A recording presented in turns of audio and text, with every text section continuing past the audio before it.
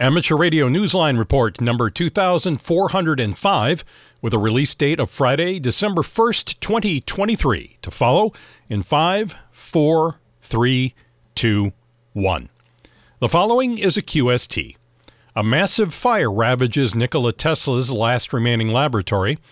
Hams in India help track down a child's life-saving but unavailable medicine. And if you believe in Santa, you may just hear him on the air.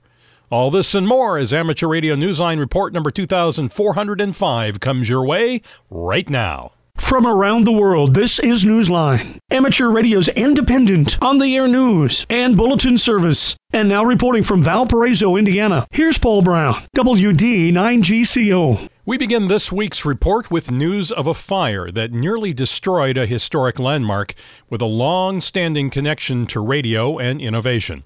Kevin Trotman, N5PRE, has the details. In New York, a raging fire swept through the last remaining laboratory of Nikola Tesla, where a massive redevelopment began 3 years ago to create a science center and a hub of amateur radio activity and education.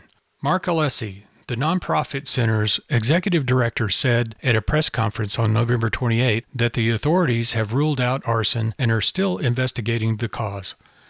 The historically significant laboratory building itself, set on a 15-acre site on Long Island, sustained damages of at least $3 million from the November 21st fire.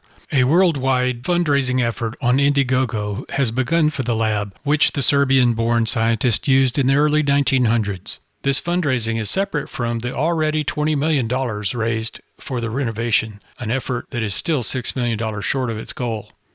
Amateur Radio Club N2TSC will be housed in the Visitor Center, a different building from the devastated lab.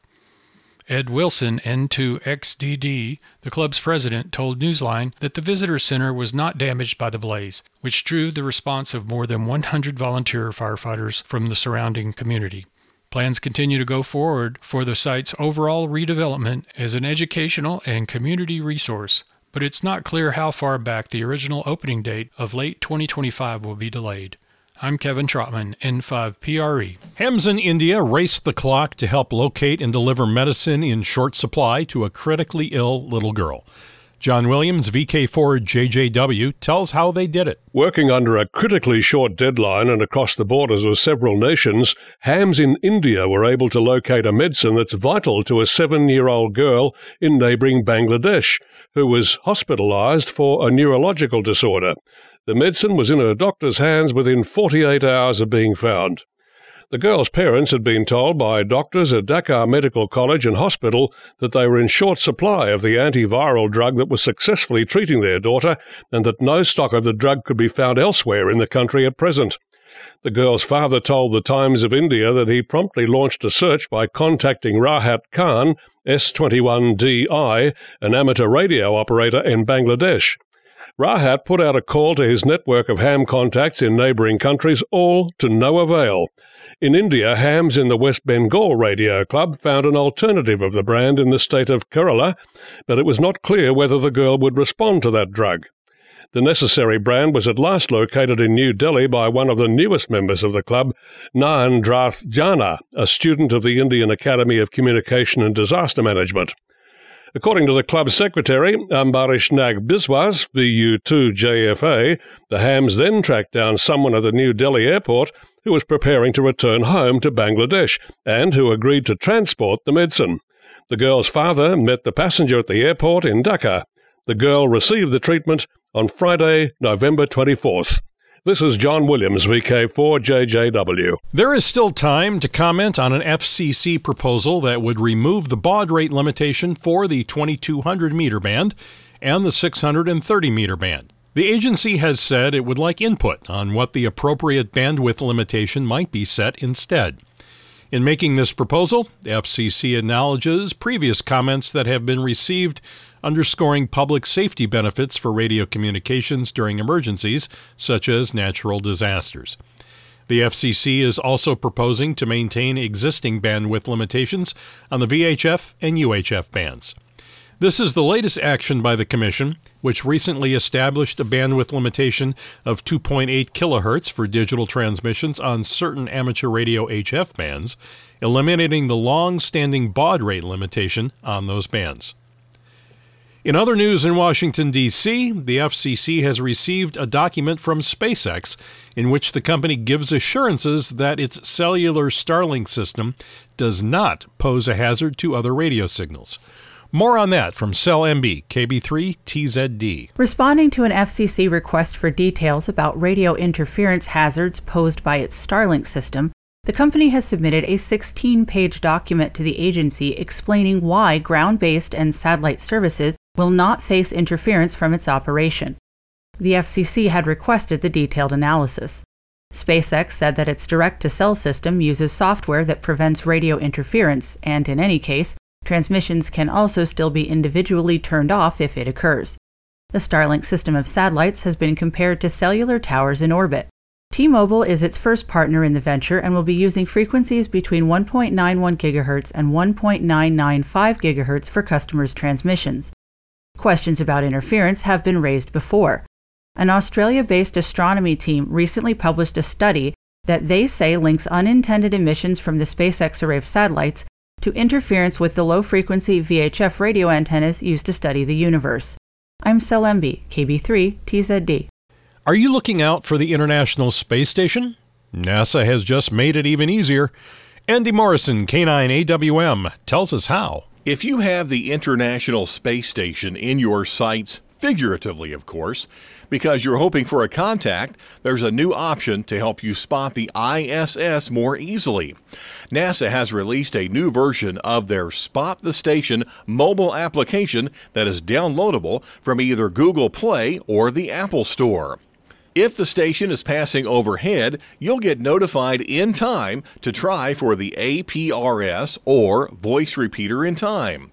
Although NASA is still sending alerts by email and text messages, the new app allows users to see predictions of visible passes. You can also set alarms that allow you to be on time to catch the ISS when it arrives in sight. Visit spotthestation.nasa.gov for more details. This is Andy Morrison, K9AWM. It may be December, but it's not too early to start thinking about July, because that means Youth on the Air Camp. And this year, the young amateurs are headed to Nova Scotia, Canada. Jack Parker, W8ISH, shares the details. Even though the temperatures are dropping and snow has already fallen in some parts of the world, young radio amateurs in North, Central, and South America are getting ready for warmer days ahead at Youth on the Air Camp. It's taking place July 7th through the 12th at the Mount St. Vincent University campus in Halifax, Nova Scotia. The camp is being hosted by Radio Amateurs of Canada. The application period is now open. Licensed amateurs between the ages of 15 and 25 are being encouraged to complete the application form online by the 15th of January. It can be found on youthontheair.org. Campers will be notified of their selection by the 1st of February. There are allocated slots for applicants in each of the Americas to encourage as wide an attendance as possible. Any remaining free places after the January deadline can still be applied for up until the 31st of May. As many as 50 campers will be accepted. Because COVID is still a concern, organizers will be monitoring changes in guidelines for masking and vaccinations. For details about cost, travel arrangements, and other details, visit the Youth on the Air Camp website or contact Camp Director Neil Rapp, WB9VPG, at director@youthontheair.org. This is Jack Parker, W8ISH. There's still plenty for youngsters to do on the air in the meantime. Starting December 1st, hams around the world who are age 25 and younger will be making Yoda Month by using call signs ending in YOTA, trying to beat last year's final tally of 107,845 QSOs. As the month wraps up, don't miss the Yoda contest on December 30th. For complete details, visit the website events.ham-yoda.com. Be listening next week when Amateur Radio Newsline announces this year's recipient of the International Newsmaker of the Year Award. We launched this award in 2019 with our editorial staff recognizing the individuals, groups, or formal clubs who have spent the previous year bringing amateur radio into the spotlight, showing its positive values and contributions to the community.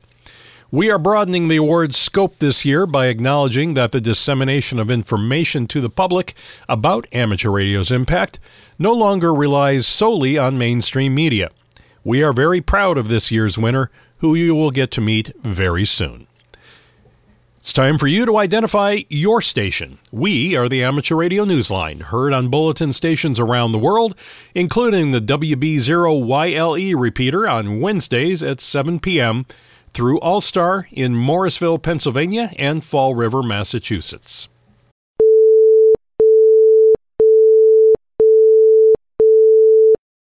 With the help of a waiver from the FCC, hams in the U.S. will be able to contact military stations in an exercise marking Pearl Harbor Remembrance Day. Kent Peterson, KC0DGY, has that story. In the United States, hams have been granted an opportunity to mark National Pearl Harbor Remembrance Day by communicating directly with stations of the U.S. military through cross-band operations. The FCC has issued a waiver to permit such radio communications from December 6th through the 9th, on the occasion of the 82nd anniversary of the attack on Pearl Harbor during World War II. Legal two-way communications with federal stations is highly unusual for amateur radio. FCC regulations typically permit this on only one other occasion, the annual Armed Forces Day Communications Test. Participating hams will be monitoring 3 federal frequencies, but are to respond on parts of the bands assigned to amateurs. In approving the request from the ARRL, the FCC said the waiver serves an important purpose on a day of great historical significance. The FCC said, quote, "This day has a historic significance and emphasizes the importance of reliable communications and the need to be vigilant in our national defense," end quote. To see a link in the FCC's limited waiver, follow the link in the text version of this week's newscast at arnewsline.org. This is Kent Peterson, KC0DGY. Christmas time is a time of tradition, and for radio enthusiasts in Sweden, there are few traditions more loved and anticipated than hearing a Christmas message sent via a transmitter that is fast approaching its 100th year. Jeremy Boot, G4NJH, explains. The pride of the pioneering Swedish engineer Ernst Alexandersson, his 200-kilowatt high-frequency alternator, built in 1924, has a Christmas message to deliver to the world this year as in previous years. On Christmas Eve morning, Sunday the 24th of December, the radio station in Grimeton, with the call sign SAQ, will deliver the words "In the Holiday Spirit" in CW at 0800 UTC at 17.2 kHz. Those of us who cannot be present can still watch the historic transmitter and hear its message being sent during a live stream on the SAQ Grimeton YouTube channel. The transmitter's startup will also be live streamed starting half an hour before the message. There are also many ways to listen, but because there are few radios capable of directly receiving the transmitter's frequency, there are internet receivers and other options available. See the link in the text version of this week's newscast to discover other ways to tune in. This is Jeremy Boot, G4NJH. Australia's robust universe of community radio stations teaches through a volunteer organization known as Technorama, which provides solid footing in broadcast technology to those working behind the scenes. Technorama is now hoping to expand its historical partnership with amateur radio, and it's considered a natural, mutually beneficial relationship, as we hear from Graham Kemp, VK4BB. Technorama has big plans that don't end when its annual 3-day gathering in Sydney concludes on December 3. The Broadcast Skill Building non-profit organisation is cultivating a partnership between Australia's more than 460 community broadcasting stations and the country's amateur radio operators. Broadcast engineer John Maisels, VK2JPM, a Technorama founder and immediate past president, says the unifying elements between the two worlds, such as transmitters, antennas, generators, RF, means that hams and these broadcasters have much to offer one another. There is a history of cross-pollination here that dates back to Community's radio birth in the 1970s, when hams assisted the burgeoning broadcasters, and John believes that relationship will go much further. Technorama is already planning to hold its first formal radio tech training sessions in more than 3 decades, inviting radio amateurs to join the broadcasters to sign up and learn and to be amongst those teaching. He says that community radio stations are, and I quote, just like amateur radio, just on steroids, end quote. Likewise, he said ham radio classes can benefit community broadcasters. He told Newsline in a phone call that it's been a squandered opportunity. He said that building stronger bridges in both directions can fill the needs of both communities. This is Graham Kemp, Victor Kilo 4, Baker Baker. In the world of DX, fans of the world's longest-running science fiction TV show Doctor Who will be listening for special call signs starting with GB0 WHO through GB9 WHO until the 20th of December. The cult series marked its 60th anniversary on the 23rd of November. The show's original 694 episodes ran steadily until 1989, but it was revived, much to fans' delight, in 2005. See QRZ.com for QSL details. We remind listeners that the Advent Award for Bunkers on the Air in the UK is now underway until the 25th of December. Activators as well as hunters, including shortwave listeners, are eligible. Participants need to use the special Advent Calendar Award claim tracker to be eligible. See the website bunkersontheair.org under the Downloads tab for more details. That's Bunkers on the Air, one word. For our final story, we will look at Santa Claus. Okay, if you're a grown-up, he's not really big news, or news at all, but if you're a youngster or even a grown-up who loves a little holiday magic, you'll be listening for Santa on the Air. Here's Jim Dameron, N8TMW, to help us tune him in. Like radio waves themselves, Santa Claus is everywhere. While you can't see him, you can definitely hear him or one of his helpers as amateurs around the world return this year with a different kind of on-the-air scheme. Santa on the Air. Hams in the Longmont Amateur Radio Club and the Northern Colorado Amateur Radio Club are giving local kids a chance to visit with Santa through the 10th of December every night between 0000 and 0200 UTC on a number of local repeaters. Lucky kids will be able to log a contact with Mr. and Mrs. Santa. Both Mr. and Mrs. Claus are using the call sign N0P. In Ireland, the Shannon Basin Radio Club is putting Santa on the air on Saturday, December 9th on the EI2 SBC repeater. At this time of the year, the call sign stands for Echo Icicle 2, Santa Before Christmas. Santa is also on the HF bands. Check-ins begin on the Santa Net every evening at 7 p.m. Central Time on 3916 kilohertz, ending on Christmas Eve. The net is operated by the 3916 Nets. Their website, cqsanta.com, has additional information about how to check in before the net gets started. A little closer to the North Pole, OH9SCL has turned its toy workshop into a shack in northern Finland to prepare for QSOs from around the world. All the HF bands are expected to light up like, well, a Christmas tree. As they've done since 1986, local hams will be on the air calling QRZ from Lapland. As always, check the QRZ.com page for any of these call signs to get QSL information and other details. The magic of radio is about to add to the magic of the season. And let's face it, it's all for a good clause. This is Jim Dameron, N8TMW. If you have a piece of amateur radio news that you think Newsline would be interested in, send it on. Now, we're not talking about advertising your club's upcoming Hamfest or a field day participation, but something that's out of the ordinary. If so, send us a brief overview via the contact page at arnewsline.org. If it's newsworthy and we would like to cover it, we'll get back to you for more details. Meanwhile, if you're feeling even a little bit poetic, visit our website to learn more about the Amateur Radio Newsline Haiku Challenge. With thanks to Amateur Radio Daily, the ARRL, CQ Magazine, David Behar, K7DB, Ed Wilson, W2XDD, the FCC, 425DX News, John Meisels, VK2JPM, QRZ.com, PC Magazine, Radio World, shortwaveradio.de, The Statesman, The Times of India, Wireless Institute of Australia, YouTube, Youth on the Air, and you, our listeners. That's all for the Amateur Radio Newsline. We remind our listeners that Amateur Radio Newsline is an all-volunteer, nonprofit organization that does incur expenses for continued operation. If you wish to support us, please visit our website at arnewsline.org and know that we appreciate you all. We also remind our listeners that if you like our newscast, please leave us a 5-star rating wherever you subscribe to us.